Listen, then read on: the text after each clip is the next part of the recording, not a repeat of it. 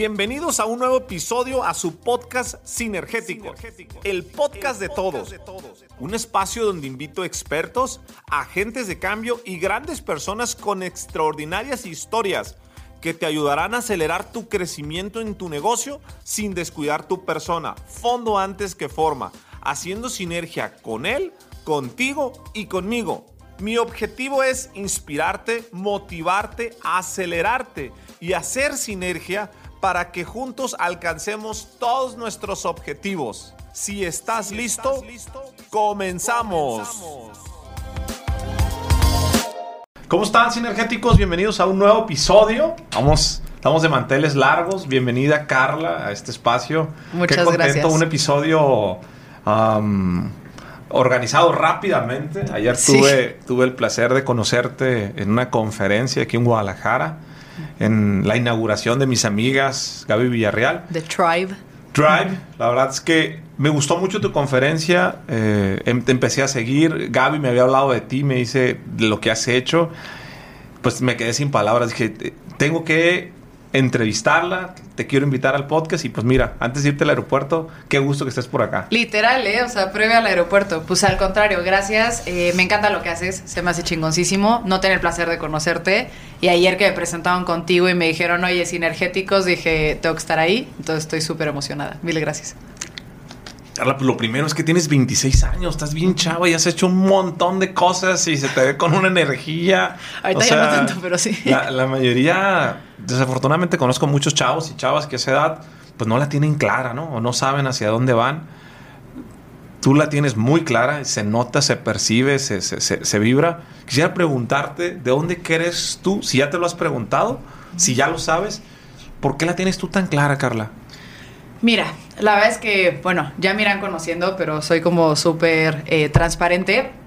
La realidad es que no la tengo clara. O sea, pudiera parecer por todos los proyectos que tengo y pudiera parecer por cómo me expreso, por cómo me muevo. Ya me viste en una conferencia, literal, sí. I own the place. Pero te puedo decir que no me tocó de otra. O sea, te puedo decir que a mí me tocó chingarle porque no tenía techo y no tenía comida. Entonces, pudiera parecer que ya la tengo clara porque mi crecimiento tuvo que ser muy rápido y tuvo que ser muy fuerte. Pero la realidad es que no me quedó de otra. Yo te diría, a mí me encantaría que la gente pensara como, güey, no tengo techo, no tengo comida, me tengo que mover. A mí me tocó vivir eso con dolor, ¿no? Entonces, pero pues creo que todavía no la tengo clara. Justo lo dijiste, tengo 26.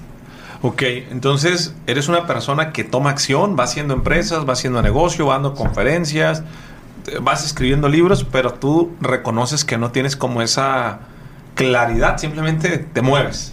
Mira, reconozco que me falta mucho. Reconozco la edad que tengo, reconozco lo que he adelantado, lo que he avanzado, pero también, pues conforme voy avanzando, voy haciendo negocios, voy dando conferencias, pues voy diciendo, oye, esto sí me gusta, esto no, esto me deja como quiero que me deje, esto no me deja como quiero que me deje. Y sí soy una persona que toma acción, definitivamente. Ok.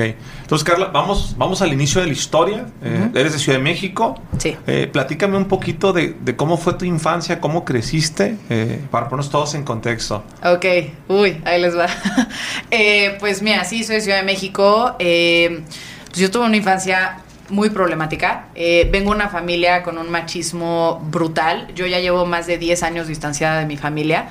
Vengo de un sistema familiar en el que las mujeres no tienen permitido estudiar una carrera universitaria. Y más que no lo tienes permitido, no está bien visto. Y un poco no bien visto en un sistema familiar con creencias súper limitantes no lo puedes hacer, ¿no? Mi mamá no estudió una carrera, mi mamá siempre fue ama de casa, mis tías, mi todo. Entonces yo crecí en un sistema en el que el hombre lleva las riendas económicas de todo y la mujer está para ser la esposa perfecta. Y ahí sí te puedo decir que no hay una falla en las mujeres de mi familia. Tuve un papá alcohólico, drogadicto, mi mamá también fue alcohólica. Entonces fue muy complejo porque además yo fui la hija grande y me tocó comportarme como mamá de mis hermanos, me tocó cuidar a mis papás, ¿no? Porque al final los dos eran alcohólicos, entonces yo tenía que cuidarlos ellos. Yo tenía que recogerlos de las pedas, yo tenía que cuidarlos. Me aguanté muchísimo maltrato físico, al grado, lo escuchaste ayer en la conferencia, que a los 14 me salí de mi casa. Imagínate. Desde ahí puedes ver un poco. ¿Y dices que actualmente tienes 10 años distanciada de tu familia? Sí. Más o menos. De mi mamá tuve una intermitencia hace unos años. Volví a retomar el contacto con ella, pero otra vez lo volví a cerrar. De mi papá biológico, porque tuve además varios padrastros. De mi papá biológico sí ya llevo distanciada años. ¿Por qué te sales de tu casa a los 14 años? Mira, a mí me costó mucho trabajo entender. Creo que lo vas agarrando con la edad y con madurez y con putazos de la vida. Esa es la realidad. Que hay veces que por más que tengas un lazo familiar, hay veces que no perteneces a ese círculo, ¿no? Yo al principio pues los odiaba, o sea, te puedo decir, desde el maltrato psicológico y físico que viví desde chica en mi casa, yo decía, aquí no hay amor para mí, o sea, no me dejan ser yo. Mi papá quería un hombre, entonces me educó como hombre, pero con las limitantes de que yo era una mujer. Nunca recibí afecto, o sea, no puedo tener en mi cabeza una imagen de mi mamá abrazándome, para que me entiendas, o sea, mi familia era súper fría. Y recibí mucho maltrato psicológico, porque la violencia se daba en el alcoholismo de mi familia, ¿no? Pero entonces era este maltrato psicológico de sobrios, pues te queremos y te respetamos, pero en etapa de ebriedad, pues Dios te bendiga, ¿no? Después tengo un hermano, me toca protegerlo, después una hermana, me toca protegerlo, y fue, la verdad, horrible. Te puedo decir que fue horrible. Cuando tomo la decisión de irme de mi casa, ya lo conté, pero si quieres, no sé si más adelante, me toca la fortuna de poder ir a un centro nacional de alto rendimiento. Esa fue mi manera de escaparme, ¿sabes? Después ahí tengo toda otra historia. ¿Centro Nacional de Alto Rendimiento de qué? O sea, es para atletas en general. Este en específico está en Monterrey. Pero bueno, ahí me tocó a mí estar centralizada. Yo hacía atletismo, entonces yo era atleta. Y pues nada, me fui. Intenté como siempre conectar con mi familia, escribirles, decirles como los respeto, respeten que yo quiero estudiar, o sea, no quiero hacer nada malo, quiero estudiar, quiero superarme, quiero ser una mujer que no dependa de un hombre, porque en mi cabeza el depender de un hombre era, pues estás expuesta a violencia. Sí. Así de fácil. ¿Y qué te va a dar esa libertad? Tener tu lana y tú decidir para estar con quien quieras. Y eso a mi familia fue un cambio de paradigma y una rebeldía que no iban a permitir. Después de muchos años lo entendí, pero nunca pude restablecer contacto con mi familia. O sea, mi papá y mi mamá hasta la fecha están súper en contra de lo que hago, que es ser empresaria. ¿Así literal? Así entonces literal. Te vas al centro de alto rendimiento, haces atletismo. ¿Cómo te va? ¿Eras buena corriendo o no? Era muy buena. La verdad era eres muy alta buena. Además. Es que soy una bestia, o sea, soy gigante, tengo las piernas larguísimas, de algo tenían que servir y era muy buena. No cualquiera puede entrar a esos centros, era muy buena. Sí, ¿ya no corres? No, mano. ¿Nada de ejercicio? No, ya, ahorita quiero que sepan que estoy descalza, me tuve que quitar el tacón, o sea, hago ejercicio, pero normal. ¿Cuánto mides, Karla?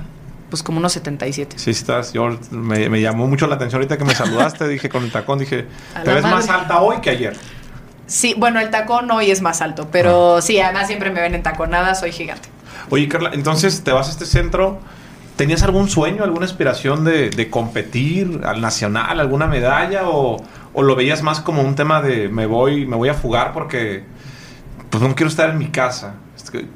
¿Cuál era tu aspiración en ese momento? Mira, yo ya era medallista. Te digo que para entrar nacional, para entrar a esos centros ya tienes que ser medallista nacional. Entonces te digo que ya era buena.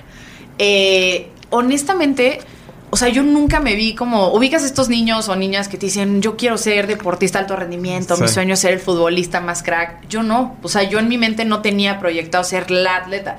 Resulta que se me fue dando, siempre fui muy buena en los deportes, mi físico no me ayuda y además soy bastante hábil, ¿no? Pero no, o sea, mi meta no era el alto rendimiento. Para mí el alto rendimiento fue un escape de mi casa sin tener que estar en condiciones de calle. Esa es la realidad. No tenía idea qué quería hacer de mi vida. O sea, yo lo único que sabía era que me tenía que salir de mi casa, que no podía estar ahí porque, o sea, te lo abro tal cual. Yo hubo un momento de mi vida en el que dije, a mí me van a matar en mi casa. O sea, eran unas madrizas y era una desestabilidad tan cañona que yo dije, un día me van a matar. O sea, yo me tengo que salir de aquí porque no la voy a armar. Y yo por más que hablaba con mi mamá y le decía, ma, o sea, un día me va a matar mi papá, o sea, un día me va a matar mi padrastro, un día algo va a pasar.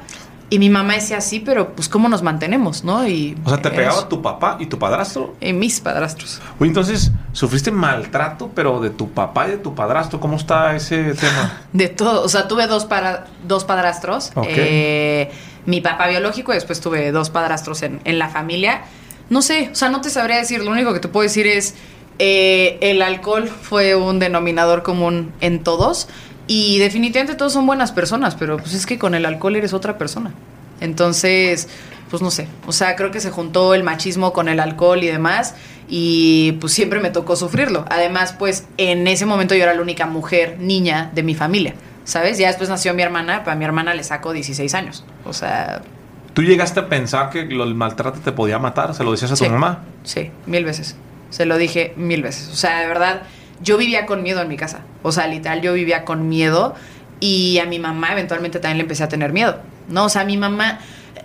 La parte varonil de mi familia era agresiva. La parte de mi mamá era más depresiva, ¿sí me explicó? Okay. O sea, el alcohol la tumbaba.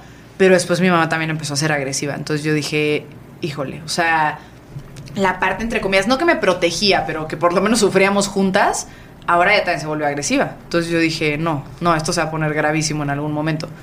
Sí temí por mi vida muchísimas veces, en mi casa. ¿Qué hacías cuando tenías miedo en tu vida? En decir, pues estabas muy chava.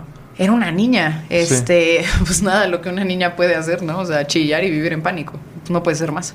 O sea, literal, mi vía de escape fue salte de aquí, porque más no puedes hacer. O sea, no puedes irte, ¿te quejas con quién? Bueno, en ese momento además, o sea, como que ahorita ya hay esta protección ante la imagen de la mujer. O sea, ya te golpean y golpean a muchos y hay muchos quienes levantan Sí. la voz. Las redes sociales también ya ayudaron, pero...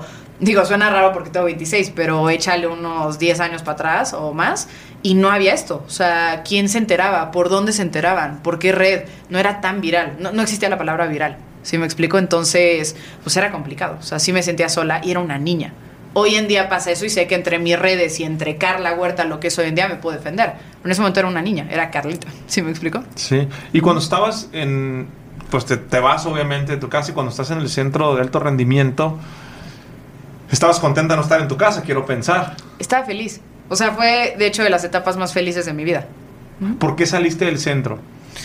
Pues mira, ahí también eso es algo que mucha gente no supo. O sea, eso a mí psicológicamente me dio un bajón horrible porque la gente pensó que me salí porque no aguanté el alto rendimiento. Pero la realidad es que viví un abuso por parte de mi entrenador y nunca lo pude hablar porque una, recibí una amenaza y dos, otra vez, o sea, ¿a quién le decías? ¿No? ¿Con quién te aliabas? ¿En dónde lo decías?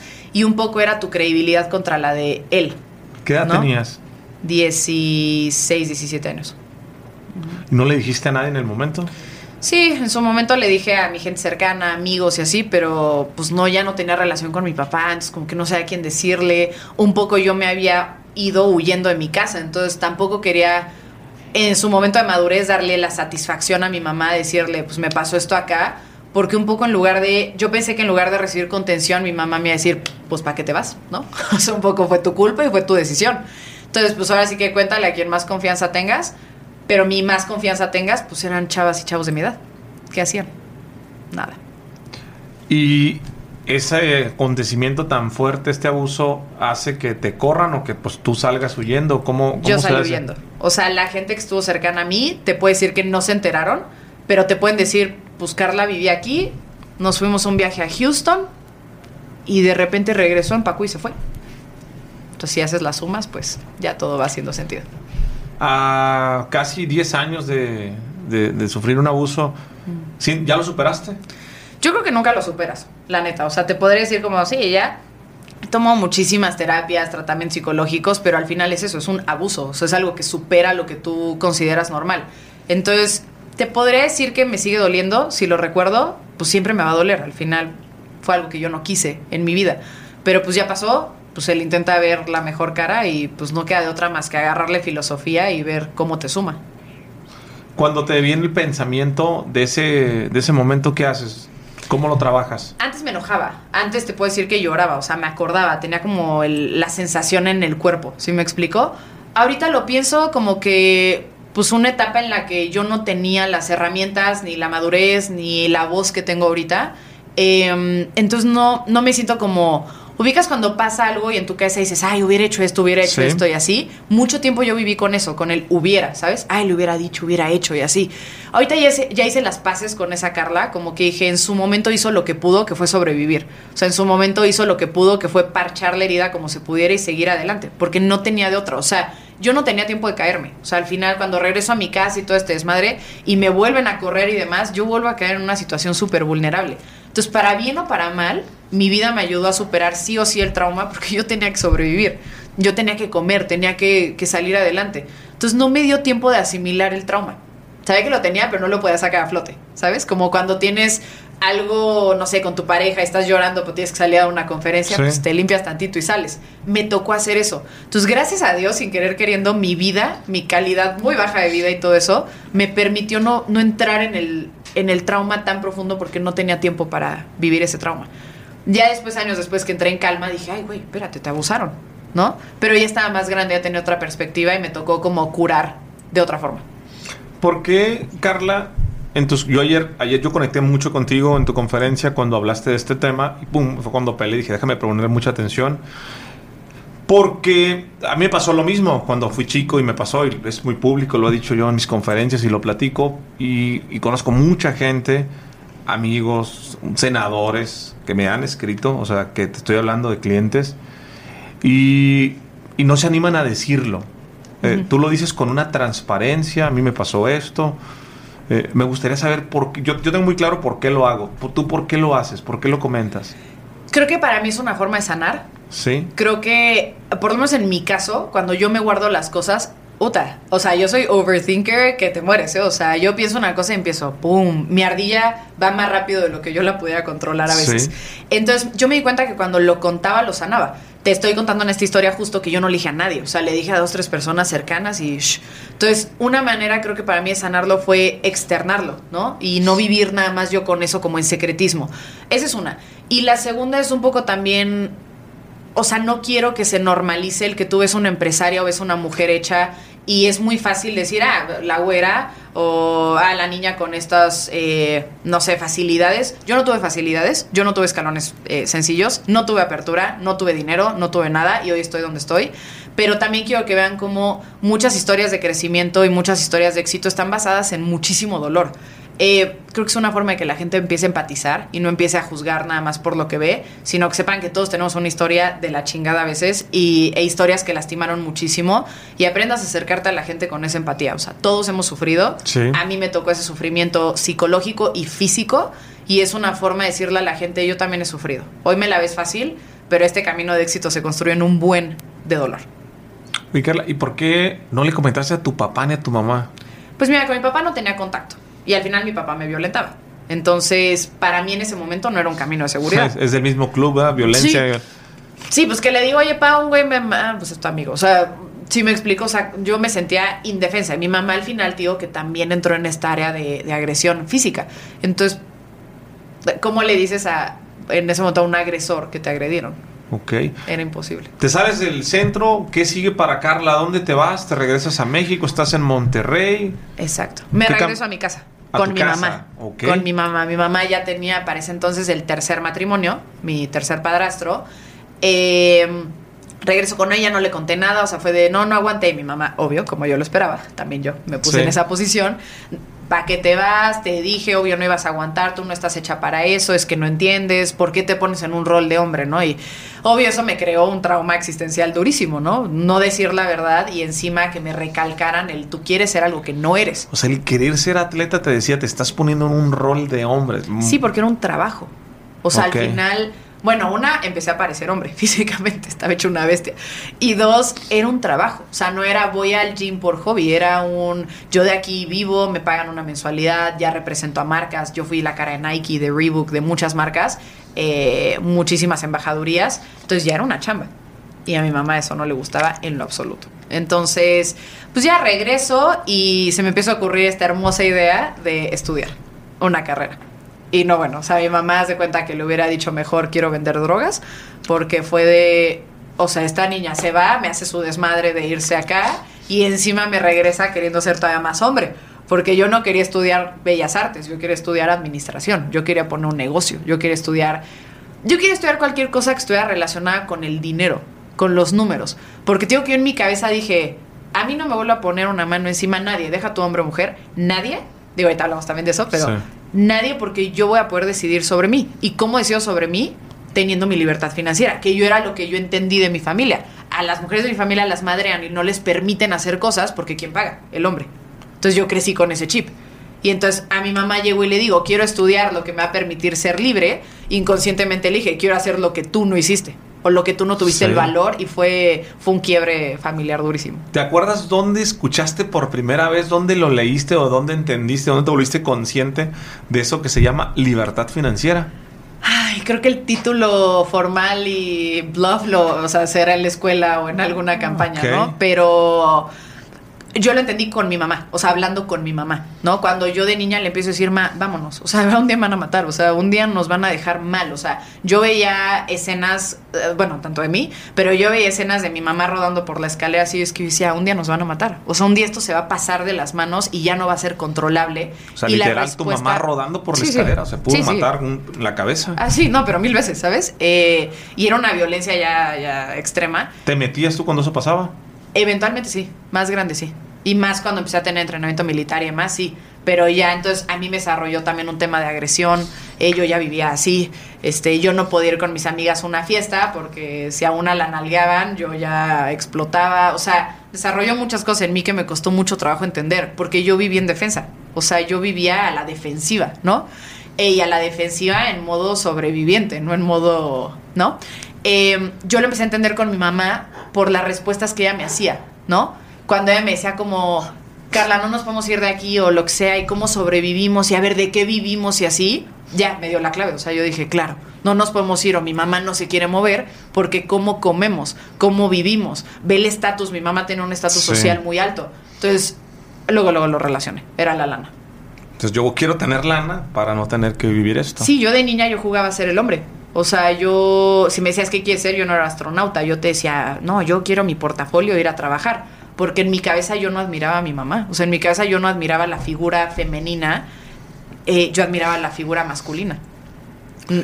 ¿Por qué te metiste a hacer entrenamiento militar?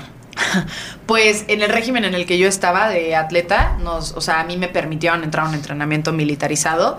Y pues, ¿qué te digo? Un poco mi vida, ¿no? Ya cuando regreso y me empiezan a enseñar allá con la policía a poder tener entrenamiento de jiu-jitsu, de defensa personal, de arte marcial israelí, así, pues imagínate en mi cabeza lo que hizo. El saber defenderme, el saber proteger. Me movió fibras que obviamente eran muy profundas. Y cuando regreso aquí a Ciudad de México dije, yo tengo que saber matar. O sea, literal, yo no matar, pero más bien defenderme a matar, ¿no? Sí. Entonces yo seguí con mi entrenamiento militarizado. Tuve aquí entrenamiento militar israelí, de arma blanca, o sea, todo. Y lo llevé a un nivel, no te voy a decir extremo ni profesional, pero mucho más de lo normal. Porque pues en mi cabeza yo no lo usaba como deporte. O sea, en mi cabeza yo decía, por si algún día lo requiero, a otros niveles. ¿Te llegaste a defender de tus padrastros, de tu papá? Sí, claro. ¿Y valió la pena haber aprendido en ese momento o no? Tristemente sí. Sí, claro. Sí, porque además mi mamá es muy chiquita, físicamente, es mini. O sea, a mí me llega, yo mido 1,77 más o menos, mi mamá me llegaba como aquí. Y yo fui muy alta muy rápido. O sea, yo esta estatura ya la tenía de quinceañera, o sea, siempre fui enorme. Entonces llegó un punto en el que mi mamá era muy fácil protegerla porque era muy chiquita. Entonces sí, claro que me tocó meterme. Y también ya no nada más era mi mamá, porque al final mi mamá también me violentaba, era lo que te decía, o sea, pero ya era un tema de mis hermanos. A mi hermano le saco 4 años, es hombre, y a mi hermana le saco 16. Entonces, si hacemos la cuenta, cuando yo regreso, mi hermana era una bebé de brazos. Entonces, cuando yo de repente empecé a ver esas cosas, yo decía, ya no son mis hermanos, o sea, ya son mis hijos. Hoy en día mi hermano depende de mí, mi hermano vive conmigo, a él lo corrieron por hablarme a mí, literal. Si estuviera aquí confirmaría todo, literal.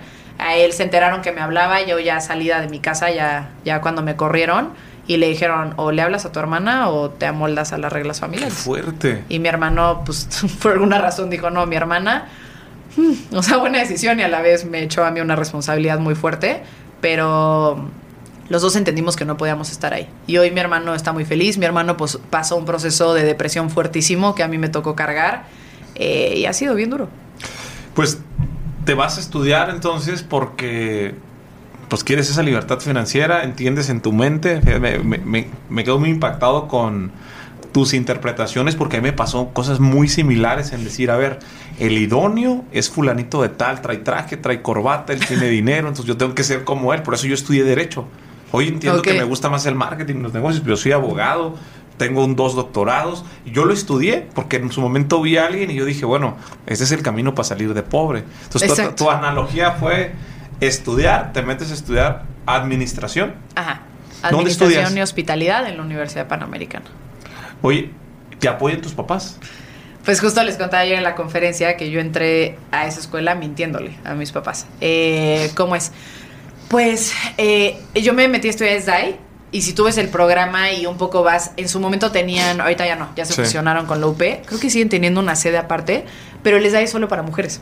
O sea, a mí me cayó como anillo al dedo, porque sí es una carrera administrativa, pero enfocada a hospitalidad, a trabajar en restaurantes, en hoteles, en alta dirección, pero pues hoteles. Vas a trabajar en dirección de hotel, tienes que aprender a trapear. Entonces, de repente tú ves el programa de estudio y dices, pues sí, mientras me caso. Sí. Y tú ibas a la escuela y veías a pura mujercita con su chefcito, cuchillitos, teniendo protocolo y etiqueta, en clases de vino. Entonces decías, no, bueno, la escuela para venir a escoger a tu mujer perfecta. Y para mí me cayó como anillo al dedo. Y literal le dije a las directoras, mi familia no me va a permitir estudiar. Conocieron a mi mamá, vieron que neta no era broma. Yo fui a hacerme examen de admisión solita, me escapé, o sea, les dije que iba de que a un, ya sabes, voy al museo, blu, blu, blu, y me escapé a hacerme examen de admisión. Fui el mejor examen de admisión, me dieron beca, y después hablé con mis directoras, que hasta la fecha hasta lo pueden confirmar, o sea, gracias a ellas tengo carrera, porque ellas me ayudaron a inventar que era un tema de protocolo y etiqueta y demás. Claramente me cachan después de un tiempo. ¿Qué pasa cuando te cachan? No, pues crisis familiar otra vez, o sea, otra vez jugándole al hombre. Y yo le dije, mamá, hagamos un deal, ¿no? Tú me dejas estudiar, no me estés fregando, y ya, o sea, nada más lo estoy haciendo por rebeldía y después se me quita. Mi mamá me dice, ten tu rebeldía, pero tú lo pagas, ¿no? Pues yo era una chavita, ¿cómo pagas la Universidad Panamericana? Gracias a Dios tenía beca, si no, no la armo. O sea, no había poder humano. Tenía beca deportiva y tenía beca de alto rendimiento educativo. Si no, no hay posibilidad. O sea, literal, yo hoy en día no sé qué hubiera hecho sin la beca. Pues me pagué mi escuela. Y adiós coche, adiós choferes, adiós todo. Pues me valió, vete en pecero. Y mi mamá dijo, esta no va a aguantar así. O sea, mi pecerito, 5 de la mañana, me valía, me asaltaron, seguía yendo. Pues llegaba a la escuela así a las 6:50 de la mañana, porque pues como podrás ver mi perfil, pues un poco llamativo, ¿no? Y pues nada, así me chingué 5 años y medio. No me pagaron nada, no me apoyaron en nada y pues estuvo bien difícil. O sea, sí. ¿Cuál fue el momento, te vas a estudiar, en el que rompes, hoy estás distanciado de tus papás? Sí. ¿Cuál fue la causa o el punto de quiebre de que te distanciaras? Te digo, de mi papá ya tenía mucho más, o sea, del biológico, ¿no? De mi mamá, 1 año y medio antes de graduarme, un día llegó a mi casa y las cajas afuera de mi casa. Y yo dije, ¿cómo? Mi mamá obviamente pensó, cuando me cachó, yo seguía estudiando todavía como 1 año y medio, casi 2, en esa modalidad de tú vete en pecero y tú te la pagas y a ver. La carrera dura 5 años, casi medio, ¿no? O sea, 5 y medio. Mi mamá dijo, esta no va a aguantar, ¿no? Y yo, de hecho, colapsé. O sea, yo no sé ni cómo terminé la carrera, casi colapso. O sea, sostén una beca deportiva académica y paga. No hay poder humano. O sea, yo no salía, no tenía vida social, trabajaba, etcétera. Mi mamá, 1 año y medio antes, ve que sí me va a graduar. Y dijo, esta sí se va a graduar. ¿Cómo se la pongo más complicada? Pues un día llego, mis cajas en la calle, la gente de seguridad de mi casa me dice, señorita, pues ya no puede entrar. ¿Cómo, güey? ¿No? Yo siempre traté muy bien a la gente, nunca me importó su estrato, porque pues yo de tener un chingo de lana, mi familia y todo, pues a pecero y a todo, ¿no? Entonces pues una se adapta. Yo siempre traté bien a la gente, mi mamá trataba muy mal a la gente de servicio y pues la gente ahí me dice, pues ya no puede entrar. ¿Cómo? Le dije, no, hazme paro, ¿no? Me metí, me dieron chance de, pues a ver, pasé en un rato a la señora, literal, y pues métete en friega y saca lo que puedas, ¿no? Porque me habían sacado 5 cajas de que mis calzones y los tenis, ¿no? Le llamo en ese entonces a mi novio, en ese entonces tenía novio, y le dije, ¿qué hago? O sea, ya me sacaron. O sea, y me dijo, ¿sabes qué, Karla? Pues tú decides, pero si te decides salir, yo te apoyo. Y dije, pues ya mi mamá decidió por mí. O sea, pues ya no se decide. ¿A dónde voy a ir? Pues ya mis cajas están en la calle. O sea, dije, o me meto y adopto el rol que mi mamá decidió para mí. O sea, mi mamá me metió en un molde y dijo, tú sirves para esto y ya. No sirves para nada más. Sirves para ser mujer, sirves para hacer esto. O te sales y pues le chingas y con la bendición del Señor, ¿no? Y dije, pues me tengo que salir de aquí. O sea, independientemente a que no me dejan ser yo, a que no me dejan superarme, a que no me dejan ver otra posibilidad, yo corro un riesgo físico ya en esta casa, así me explicó. O sea, dije, ya no puedo estar aquí y me fui. Esa fue la última vez que vi a mi mamá. Hace 2 años la vi rápido, así de que en un balcón, porque me prestaron a mi hermana. O sea, me dejaron... Hace años yo no veo a mi hermana. Mi hermana es una niña ahorita, tendrá 10 años, más o menos. Ajá, 10, 11 años. Y hace 2 años me contactó por redes sociales. Imagínate una niña de 8 años por Instagram. Me buscó en DM. Le hice una videollamada para ver si fuera ella y era mi hermana. O sea, no sé, es el trauma que me entró. Me dijo, ¿dónde estás? ¿Dónde está mi hermano? Imagínate el trauma. O sea, sí. Tener 2 hermanos a desaparecer así.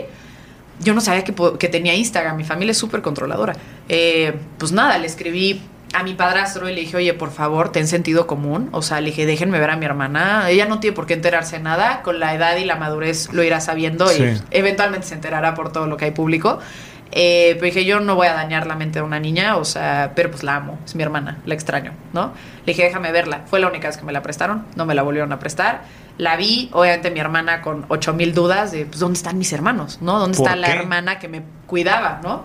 ¿Por qué te fuiste? O sea, invéntale el viaje, invéntale la maestría, invéntale... No, estoy estudiando en Nueva Zelanda. ¿Solamente esa vez la viste? Solo esa vez.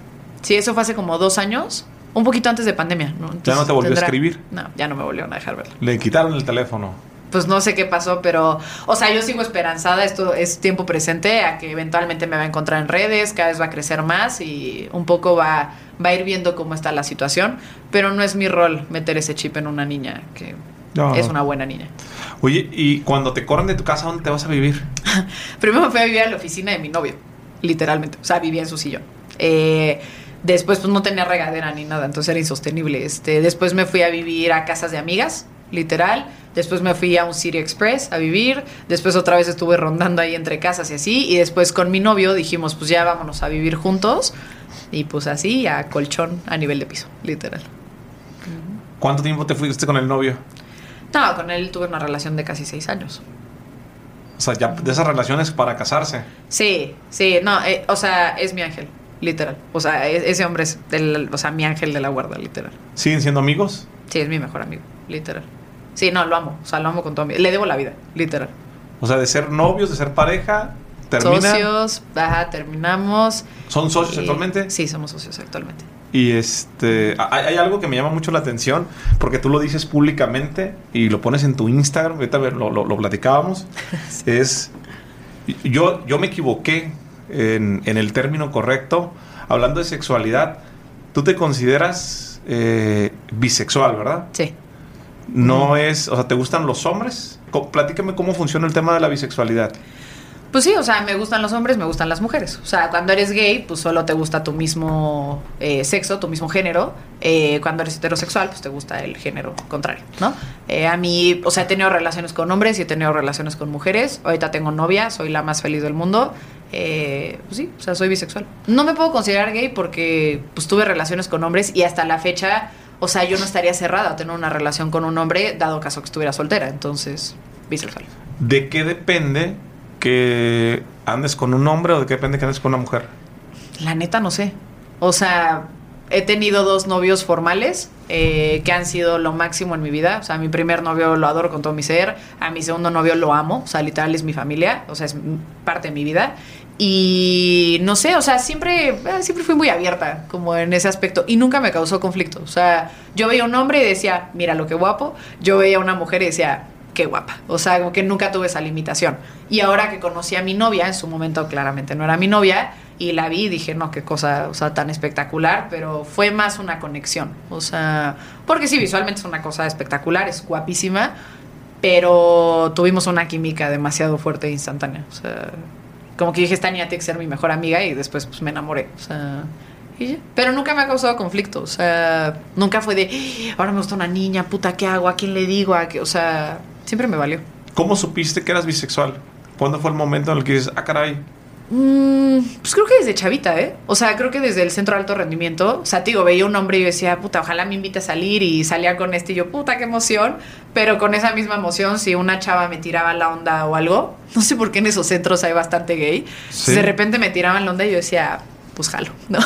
Entonces, pero nunca me causó conflicto. O sea, vamos un poco otra vez como con el tema del trauma, ¿no? O sea, yo tenía problemas tan feos, y no por minimizar esto, ¿no? Sí. Pero tenía temas tan feos y tenía literalmente un chip de sobrevivir, que si me gustaba una niña o me gustaba un niño, o me peleaba con la amiga o lo que sea, como que para mí no eran problemas de vida, ¿sabes?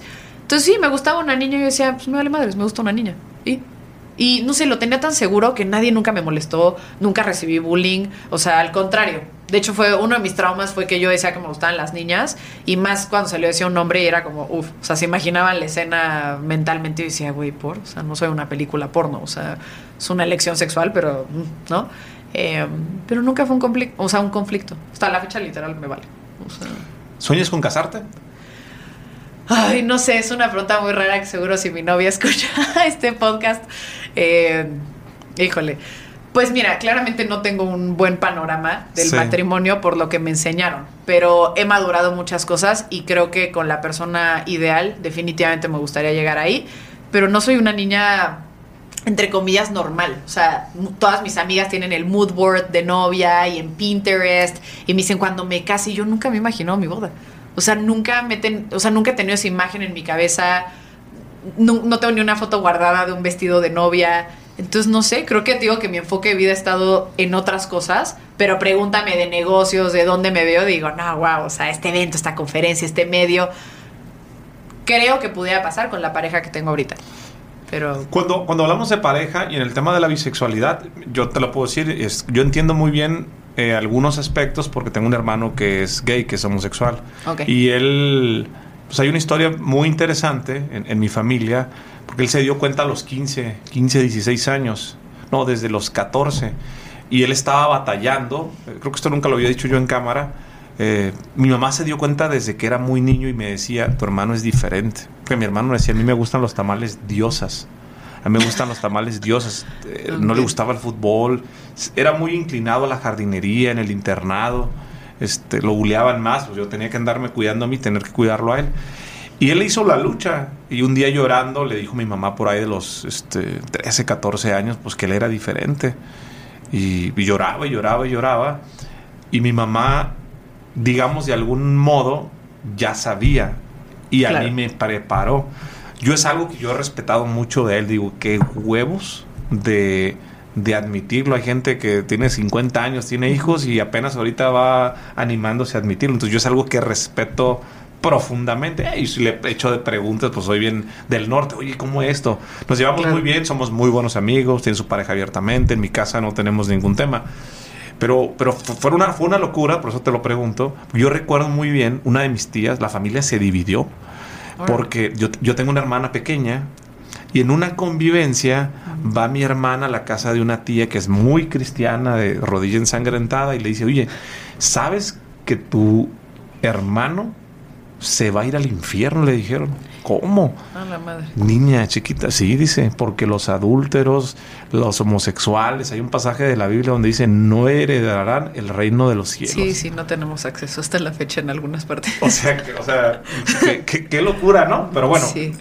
Por eso te lo pregunto. Entonces, yo lo entiendo, no soy amarillista ni nada, es algo que lo entiendo muy bien. Desafortunadamente en México hay muchas personas muy tontas, con todo respeto. Cada cabeza es un mundo, pero la libertad de las personas debe ser algo esencial. Pero cuando te preguntaba si tú crees en el matrimonio y si te gustan los hombres, si te gustan las mujeres, ¿te casarías con un hombre o te casarías con una mujer? Pues no sé. O sea, ahorita tengo novia. Sí. Y pues la relación va muy bien. O sea, si todo va encaminado ahí, pues creo que es el camino, ¿no? O sea, eventualmente pues llegas a ese paso. Si se da, pues seré muy feliz. Es una gran pareja y creo que será una gran decisión.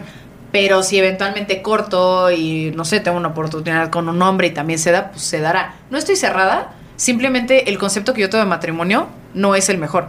Pero pues no estoy cerrada. Y también me consta que es un proceso que tienes que vivir tú y que tienes que forjar tú. Y es hacer una relación en excelencia. Ahorita ya la relación que tengo pues es como un matrimonio. Entonces pues ya nada más sería un papel. Que también a veces me pregunto qué tan necesario es ese papel, ¿no? O nada más quiero la boda o quiero la pachanga. Entonces no sé, o sea, pues justo retomando un poco el tema que decías ahorita. Pues sí, a mí quizás no me generó trauma o conflicto, porque como yo no tenía familia, no tenía con quién quedar bien, ¿no? No tenía que buscar la aprobación de mi mamá. O sea, tipo ahorita que decidí, después de una relación increíble con un hombre, tener una relación con una mujer, pues no tenía que decirle a ninguna mamá o a ningún papá oye, ¿para qué crees? Oye, nada, no tengo tíos, no tengo abuelos, o sea, no tengo nada de mi familia. Todo lo que tengo es una familia que yo he creado de amigos, de socios. Sí. Entonces, no era pedirles aprobación o no era, híjole, les tengo que pichar la idea. Era, güey, ahora voy a andar con una novia y estoy enamorada, o sea, y ya. ¿No? Me encantó tu analogía que dices, tenía tantas broncas en la vida que sí. Para estarme preocupando por quién me gustaba, fíjate cómo es una gran enseñanza esa. Está muy cabrón, es que, a ver, también, o sea, muchos dirán, pues sí, güey, qué fácil tú sin papás, pues sí, justo, no tienes que convencer a nadie, pero es que yo un poco aprendí también que hay cosas de verdad bien fuertes en la vida. Y espero como sociedad eventualmente dejemos de necesitar un mes Pride y un mes todo eso, porque no tienes por qué aceptar las decisiones personales de nadie. O sea, mientras no te afecte a ti, o sea, mientras directamente no te chingue yo a ti con una acción, no tengo por qué buscar tu aprobación. O sea, así como si yo me dedico ahorita a emprender en el mundo de bla, bla, bla, a ti te da igual, ¿sí me explico? O sea, no tengo que buscar tu aprobación. Esto es lo mismo. Entonces yo me he dado cuenta que también yo no busco la aprobación de la gente. Yo soy feliz, la gente ve que estoy feliz, comparto, si te diste cuenta ahorita, mi novia, o sea, no te digo, yo soy homosexual, o sea, no, pues, yo tengo novia y ya, tu pedo, cómo lo percibas tú, ¿no?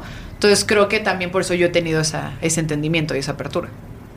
Esa libertad sobre todo, ¿no? Decir... Sí, y qué delicia, o sea... Vivir la vida en mis términos. Sí. Oye, Karla, entonces... Hoy, en época reciente, a tus 26 años, varios emprendimientos, varias empresas, te va bien. De ese punto de la universidad, que has de haber salido, ¿qué? ¿21 años más o menos? ¿Alrededor? No, un poquito más grande. ¿22? No, 23. Ok, yo salí 22 años. ¿Has tenido un crecimiento acelerado? Platícame un poquito de tus negocios. Ok, pues mi primer negocio lo quebré. Fue una marca de abrigos, ayer lo conté. Tenía una marca de abrigos con una prima mía. Fue mi primer emprendimiento. Ese lo tuve durante la carrera. Pues yo ver a una mujer de mi familia con un negocio fue revolucionario. Era una prima lejanísima. Fue mi primer negocio, lo quebré, vendimos un poco el know-how. De ahí tuve la oportunidad de comprar acciones en la empresa de mi pareja. Me permitió crecer, había más socios, eventualmente empecé a ganar terreno. Hoy solo somos él y yo como directores de la empresa. Él es el CFO, yo soy la CEO. Y de ahí empecé a emprender. O sea, de ahí empecé de APB, la de estacionamientos. Okay. Nos dedicamos a la fabricación y administración de estacionamientos. Tenemos la administración y los equipos del Ibero, de la Náhuac, de la UNAM. Muchos nos ubican sin querer, como que no lo tienen tan consciente porque pues, es una marca de estacionamientos, ¿no? De ahí me empieza a entrar la cosquillita, muy apoyada en ese entonces por Miguel, por mi pareja de ese entonces. Pues yo decía, ¿qué más? O sea, ¿qué más hago? Estoy muy chava, quiero explorar. Empiezan las marcas de alcohol, tengo una marca de vinos, tengo una marca de aguardiente. Todo es muy reciente, o sea, vean la edad que tengo. O sea, los negocios no tienen más de 4 o 5 años. Hay unos que tienen 3 meses, ¿no? Sí. De ahí empiezo a dar conferencias. Karla Huerta se empieza a volver también en una figura pública, se empieza a volver una marca personal, porque la gente buscaba mi historia de resiliencia, pero yo ya era empresaria a los 20 y tantos, ¿no? Y pues no sé, no veías a Karla Huerta en fiestas ni en nada, la veías en congresos, en conferencias, en networking. Entonces me empiezo a volver un referente de emprendimiento en mi país, y más siendo mujer, y más en industrias que normalmente no son de mujer, ¿no? O sea, no porque estén categorizadas, pero no es normal escuchar a mujeres en industrias de alcohol. No es normal escuchar a mujeres en una industria de administración de estacionamientos. Casi todos son hombres, o de hecho el 95% son hombres. Entonces empiezo a ganar terreno porque me empiezo a meter en lugares donde no nada más no es normal ver mujeres, sino además mujeres con mi perfil. Si me explico, entaconadita y muy así, asado, y mi personal es como de güey. Ya llegó la becaria. Sí, no es broma, o sea, tristemente sí. Llegaba juntas, me decían, ¿a qué hora llega tu jefe? Y yo, güey, yo soy la dueña. ¿Cómo? O sea, decían, no, ¿hasta qué me va a explicar de estacionamientos y de cables y de ingeniería? Y yo, pues sí, mano, soy yo, ¿no? Y llegaba de alcohol y pues compites contra Bacardí, así es una industria súper de hombres. Pero es que, ¿cuál fue el beneficio? Que yo amo trabajar con hombres. Entonces, siempre me entendí de huevos con los hombres. O sea, por mi actitud, por mi forma de ser, pues ya viste un poco cómo soy. O sea, me llevo súper bien con los hombres. Yo nunca he tenido este tema, gracias a Dios, nunca ha habido un hombre que me trunque mi crecimiento. Me han puesto a prueba, pero la verdad te puedo decir que soy una cabrona. Entonces, más que verlo, me acuerdo una vez, te pongo un ejemplo, Sí. Que llego con los dueños de una cadena de supermercados súper fuertes y me dicen los tres, oye, ¿no te da pena que a lo mejor vas a hacer que perdamos nuestro tiempo los tres directivos contigo? ¿No? Y yo... O sea, y pues tenía dos sopas, ¿no? Irme chillando, que claramente era una opción que era muy viable. Y me volteé y les dije, pues a mí me daría más pena que tres directivos de su nivel hayan aceptado una junta con una niña de 22 años. O sea, una babosa de 22 logró sentarse a los tres directivos. Y ustedes no tenían ni idea que tenía la edad que tenía. Los tres así. Entonces como que siempre lo vi como un juego, ¿sabes? O sea, sí hubo muchos hombres en mi camino que me retaron, pero más que tomarlo como un lado negativo, el hombre yo lo respeto mucho porque son bien directos, son bien cabrones. Y cuando van a hacer negocios, van a hacer negocios. Les vale madre tu historia personal, les vale echarte la plática del día, hablar de tus amigos. Ellos van a lo que van. Entonces yo aprendí a ser muy eficiente con lo que pedía y fui a ser bastante cabrona. Y no sé si para bien o para mal, pero a mí siempre me gustó llegar a demostrar. O sea... Es duro, se vuelve un trauma si no lo manejas bien, pero pues siempre llegaba con este perfil de Barbie perdida. Sí. Pues como que no me tomaban en serio o me ligaban o decían como, ay, güey, ¿por qué llega una güera de un 80 a mi oficina, no? Y yo decía, mira, si lo guapa me abre las puertas, pues lo voy a tomar. O sea, voy a tomar la oportunidad. Pero lo guapa no te cierra negocios. O sea, bueno, por lo menos en mi caso no ha sucedido porque no me he prestado eso. Pero pues cerraba por chingona. O sea, yo veía la cara de los güeyes cuando terminaban mis juntas y era de, ay, güey, o sea, esta vieja le gira y esta vieja es chingona. Camina. Sí. Y si yo iba a una junta iba preparada, investigada de la persona, del negocio, o sea, yo iba lo más preparada que podía. Pero también era muy real. O sea, no intentaba llegar a pantallar. Si algo no sabía, te decía, mira, no sé. Oye, Karla, pero esto, mira, la neta no sé, pero dame un día y te lo investigo y te hago una propuesta y dame chance. Uy, ¿cómo que no sabes? Güey, tengo 22 años.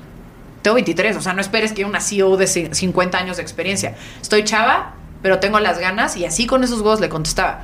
No te voy a decepcionar porque para mí tú eres la opción o la vía que tengo de convertirme en una empresaria chingona. Entonces no esperes que te resuelva cualquier duda que traigas, dame chance. O sea, déjame sorprenderte. Los güeyes se quedan así de... Creo que mucho que pasa en el emprendimiento es que llegas queriendo ser la sabelotodo. Hasta la fecha muchos clientes me dicen, oye, Car, tal cosa. Pues mira, la neta no sé. Pero te lo investigo, te aterrizo una propuesta, es la primera vez que hago esto. Me valía, siempre estaba muy plantada en no voy a fingir ser una experta, o sea, estoy bien chava. Ser estúpido fingir que soy experta hasta la fecha en algo. Y entonces, no sé, pues como que ser tan transparente, pero a la vez tan comprometida, me abrió muchísimas puertas. Oye, y de este primer emprendimiento que pues te fue súper bien, estacionamientos, con tu socio era tu pareja. Sí, mi socio era mi pareja. ¿Cómo fue ese proceso de... Pues ya no somos pareja, es bien complicado y ahora ser socios y con el respeto que te diriges a él como tu ángel de la guarda, pues fue quien confió en ti, te apoyó, se dio la oportunidad. ¿Cómo trabajaron ese proceso de decir, bueno, pues ya no somos pareja, pero somos socios? ¿Cómo funciona? La neta, es que te juro, él es la mejor persona que he conocido en mi vida. O sea, de las mejores personas. Yo creo que él, mi pareja actual y muy contadas personas. Nunca tuvimos problemas como socios y pareja. O sea, cuando estuvo ese momento, él siempre me respetó. Yo siempre he tenido unos huevos gigantes. Él es brillante y siempre he respetado el que él fuera mi mentor. Siempre he respetado, como siempre lo escuché, siempre le quise aprender. Entonces no hubo una lucha de poderes. O sea, siempre fue tú me enseñas, yo aprendo, pero él reconoce que soy chingona, él reconoce mi resiliencia. Él siempre me dijo, yo no sé cómo aguantaste lo que aguantaste. O sea, entonces siempre nos la llevamos bien. Cuando hubo esta ruptura y dejamos de ser pareja, pues creo que fomentamos mucho tiempo, mucho respeto. O sea, al final, él era un hombre que me sacaba 18 años de edad. La gente nunca entendió nuestra relación. Y él y yo siempre fuimos magníficos. O sea, éramos mejores amigos antes de ser novios. Y entonces era una relación padrísima. Porque yo lo sacaba de su zona de confort. Yo tenía una pinche energía. Lo devolví un poco a la intensidad de la vida. Y él me dio la oportunidad de demostrarme que yo no nada más servía para ser ama de casa. Él me dijo, tú no sirves nada más para esto, te juro, tienes un cerebro grande y yo te lo voy a generar. Y yo dije, ay, güey. Entonces le debo la credibilidad que hoy yo me tengo como empresaria, se la debo a él. Él fue el primero que me dijo, tú estás hecha para más. Entonces yo dije, ay, güey, ¿no? Ahí me cambió el chip. Fomentamos tanto respeto. A ver, sus amigos me conocían y le decían, güey, qué pedo la sugar baby que te agarraste. Y le decían, no, esta vieja es una loca, o sea, trabaja y es chingona y así. Entonces, pues yo siempre lo respeté, siempre cuidé su dinero. A él siempre le fue muy bien económicamente. Y yo nunca fui la novia de llévame a Gucci. O sea, al contrario, me llevaba y me decía, ¿qué te compro? Y yo, nada, güey, hay que chambear. O sea, ya saben, entonces él le sacaba mucho de onda mi exterior y mi interior. Entonces siempre me respetó mucho y yo hasta la fecha, o sea, es mi ángel, él lo sabe, o sea, y lo respeto mucho. Entonces era imposible que la relación se rompiera porque fomentamos y crecimos mucho. Dejaron las cosas muy claras desde el momento. Sí. Karla, te va muy bien, obviamente flujo los negocios, una cosa llevó a la otra, empezaste a diversificar, un hotel que decías ayer, vayan porque no quiero que quiebre. Es muy nuevo, sí. Pero mi pregunta puntual para ti es, ¿en qué momento dentro de los negocios hay mucha gente que no se vuelve consciente del poder de la marca personal? ¿En qué momento diste ese paso a decir, Karla es una marca personal? Más allá del posteo en Instagram, el escribir un libro, las conferencias, ¿qué fue lo que hizo que dijeras, mi marca personal? Uy, la neta, qué buena pregunta, porque me encantaría decirte que hasta la fecha no lo entiendo. O sea, okay. no lo sé, la verdad. El momento en el que me decían, ven a hablar de tus negocios y la entrevista era más de mí, yo dije, ay cabrón, ¿por qué me están preguntando tanto de mí y no de mi marca? Y es que yo como que no caí en cuenta que mi historia es una historia muy cañona de resiliencia y trae mucho proceso que no es normal, ¿no? Pero pues yo lo normalicé, o sea, era mi historia. Y de repente ya no era, trajimos a la CEO de tal empresa, era trajimos a Karla Huerta y me decían, cuenta tu historia. Y yo decía, ¿por qué les interesa tanto mi historia? Mira, hoy es un ejemplo de eso. Terminas hablando más de mi historia. Entonces, ahí me di cuenta que Karla Huerta ya no nada más era la empresaria joven. Era un símbolo de resiliencia, de romper muchísimos paradigmas de mi género, de muchas cosas, de romper paradigmas de mi edad, ¿no? Entonces, pues ve, hasta me pongo chinita. Pues no sé, o sea, Karla Huerta se volvió una marca sin querer y empiezo a dar conferencias hace como 2-3 años y dije, esto es lo mío, o sea, me fascina y volví Karla Huerta una marca. ¿Cuáles son los tipos de conferencias que das? Doy 3 tipos. Una es lo que no te dan para emprender, pues 100% enfocado a lo que para mí un empresario o un emprendedor necesita antes de siquiera pensar en emprender. O pues emprendedores que ya están encaminados, pues cómo acelerar o cómo crecer o cómo mejorar. La otra es La vida no es justa, que es muy resiliente, o sea, es una forma de dejar de victimizarte y es una conferencia como para no... Pues sí, para ver la bendición que es quizás tu situación o tu vida y sacarte adelante sí o sí. Y la tercera es más como para corporativos. Doy capacitaciones de cómo hacer inversiones y reestructurar las finanzas personales de los colaboradores en empresas. Y entonces esa se ha vuelto muy interesante. Karla, ¿cómo encuentras el tiempo para cuándo doy conferencias, cuándo atiendo los negocios? ¿Cómo encuentras a tu edad esas prioridades? Porque las conferencias ya te diste cuenta, sales, vuelos, todo lo que implica. Yo estoy en ese momento. Yo empecé a dar conferencias hace 6 meses. Okay. En junio tengo 8 conferencias. Cuando antes era 1 al mes. Me apasiona y me gusta mucho dar conferencias. Ahorita me encuentro en ese momento, a ver, mis negocios me va bien, pero poco. Sin embargo, hay ciertas decisiones que tengo que estar yo. Entonces yo digo, oye, lo de las conferencias está interesante. ¿Tú cómo tomas esa decisión de sigue esta conferencia, sigue esta conferencia? ¿Cuánto tiempo le dedicas? ¿Cómo lo organizas? Pues mira, para empezar yo genero un modelo de negocio de ahí. Entonces, pues conferencia, pues donde me paguen, ¿no? O sea, al final yo también empecé a valorizar eso, ¿no? O sea, al principio era, ven, cuéntanos tu historia y de gratis y así. Y eventualmente también, o sea, las asesorías y todo yo lo hacía gratis, hasta que dije, oye Karla, pues tú también tienes que comer de algo. Y o le dedicas a tus negocios o le dedicas a generarle negocio a otras personas o un mindset diferente.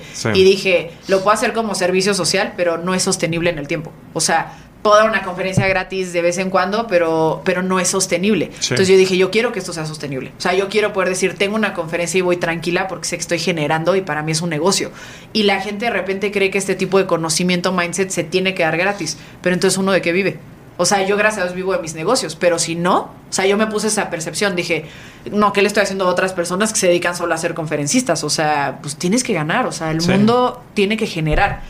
Entonces, cuando yo volví a esto un modelo de negocio, dije, bueno, ok, ya ahora que gano, entonces le puedo dedicar un tiempo formalmente a esto. Me costó, no te voy a mentir, me costó trabajo, porque de repente ya estaba dando una conferencia a la semana y yo no ganaba un centavo de eso. Entonces, descuidaba mis negocios. Y tuve varias llamadas de atención de mis socios y demás que me decían, oye, muy padre tu jueguito, pero ¿y aquí qué pedo?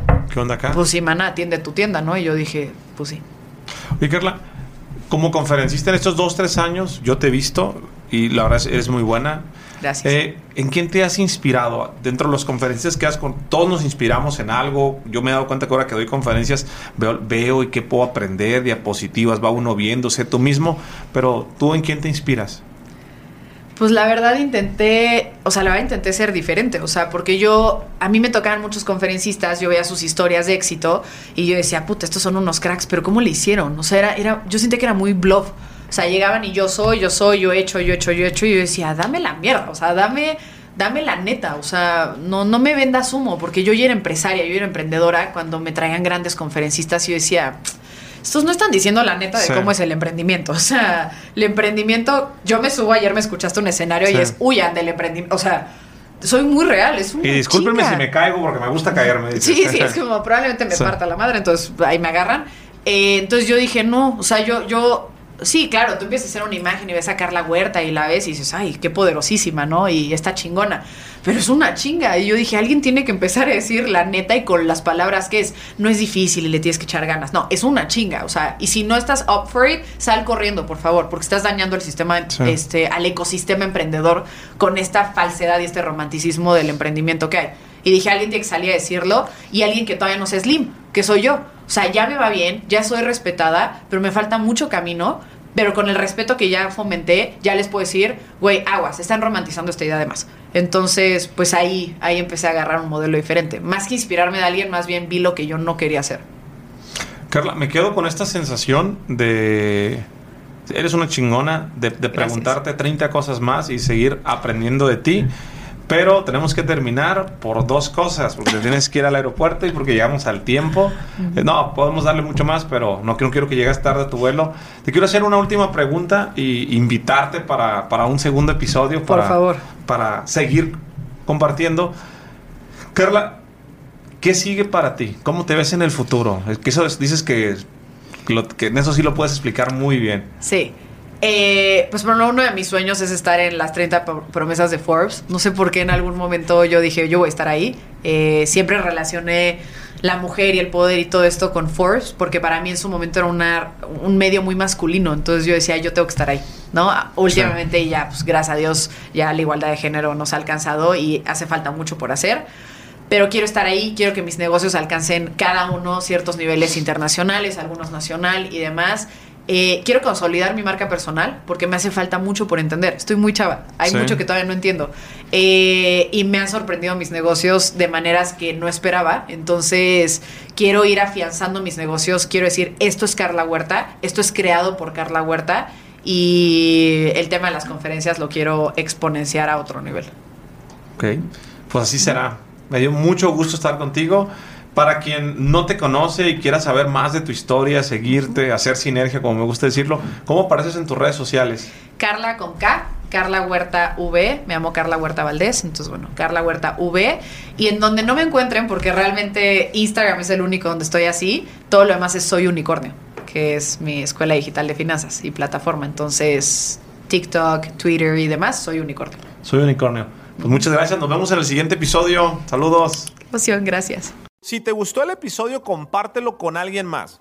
También sigue a Sinergéticos Podcast en Spotify o suscríbete en iTunes y califícame con 5 estrellas para que más gente lo pueda encontrar y hagamos sinergia con más personas. Mencióname en Instagram con lo que más te haya gustado lo que escuchaste el día de hoy en este episodio, como Jorge Cerratos F. Eso es todo por hoy. Yo soy Jorge Cerratos y espero que tengas una semana con muchísima sinergia. Hello, it is Ryan, and we could all use an extra bright spot in our day, couldn't we? Just to make up for things like sitting in traffic, doing the dishes, counting your steps, you know, all the mundane stuff. That is why I'm such a big fan of Chumba Casino. Chumba Casino has all your favorite social casino-style games that you can play for free anytime, anywhere with daily bonuses. That should brighten your day a little. Actually, a lot. So sign up now at ChumbaCasino.com. That's ChumbaCasino.com. No purchase necessary. VGW Group. Void where prohibited by law. See terms and conditions. 18+. ¿Estás listo para convertir tus mejores ideas en un negocio en línea exitoso? Te presentamos Shopify. Tal vez no lo sabías, pero nuestro podcast More Than Mamis es un negocio y lo empezamos por supuesto para desahogarnos y hablar sobre la maternidad, no para convertirnos en expertas de ventas y del e-commerce. Así que sí, necesitábamos ayuda para vender nuestro merch y poner en marcha nuestra tienda. ¿Y cómo suena con Shopify?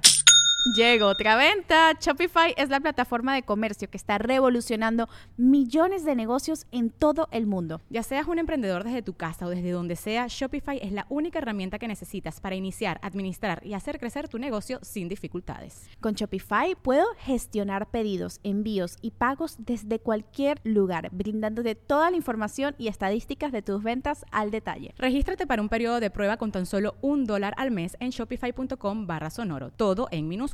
Ve a shopify.com/sonoro para llevar tu negocio al siguiente nivel. Shopify.com/sonoro.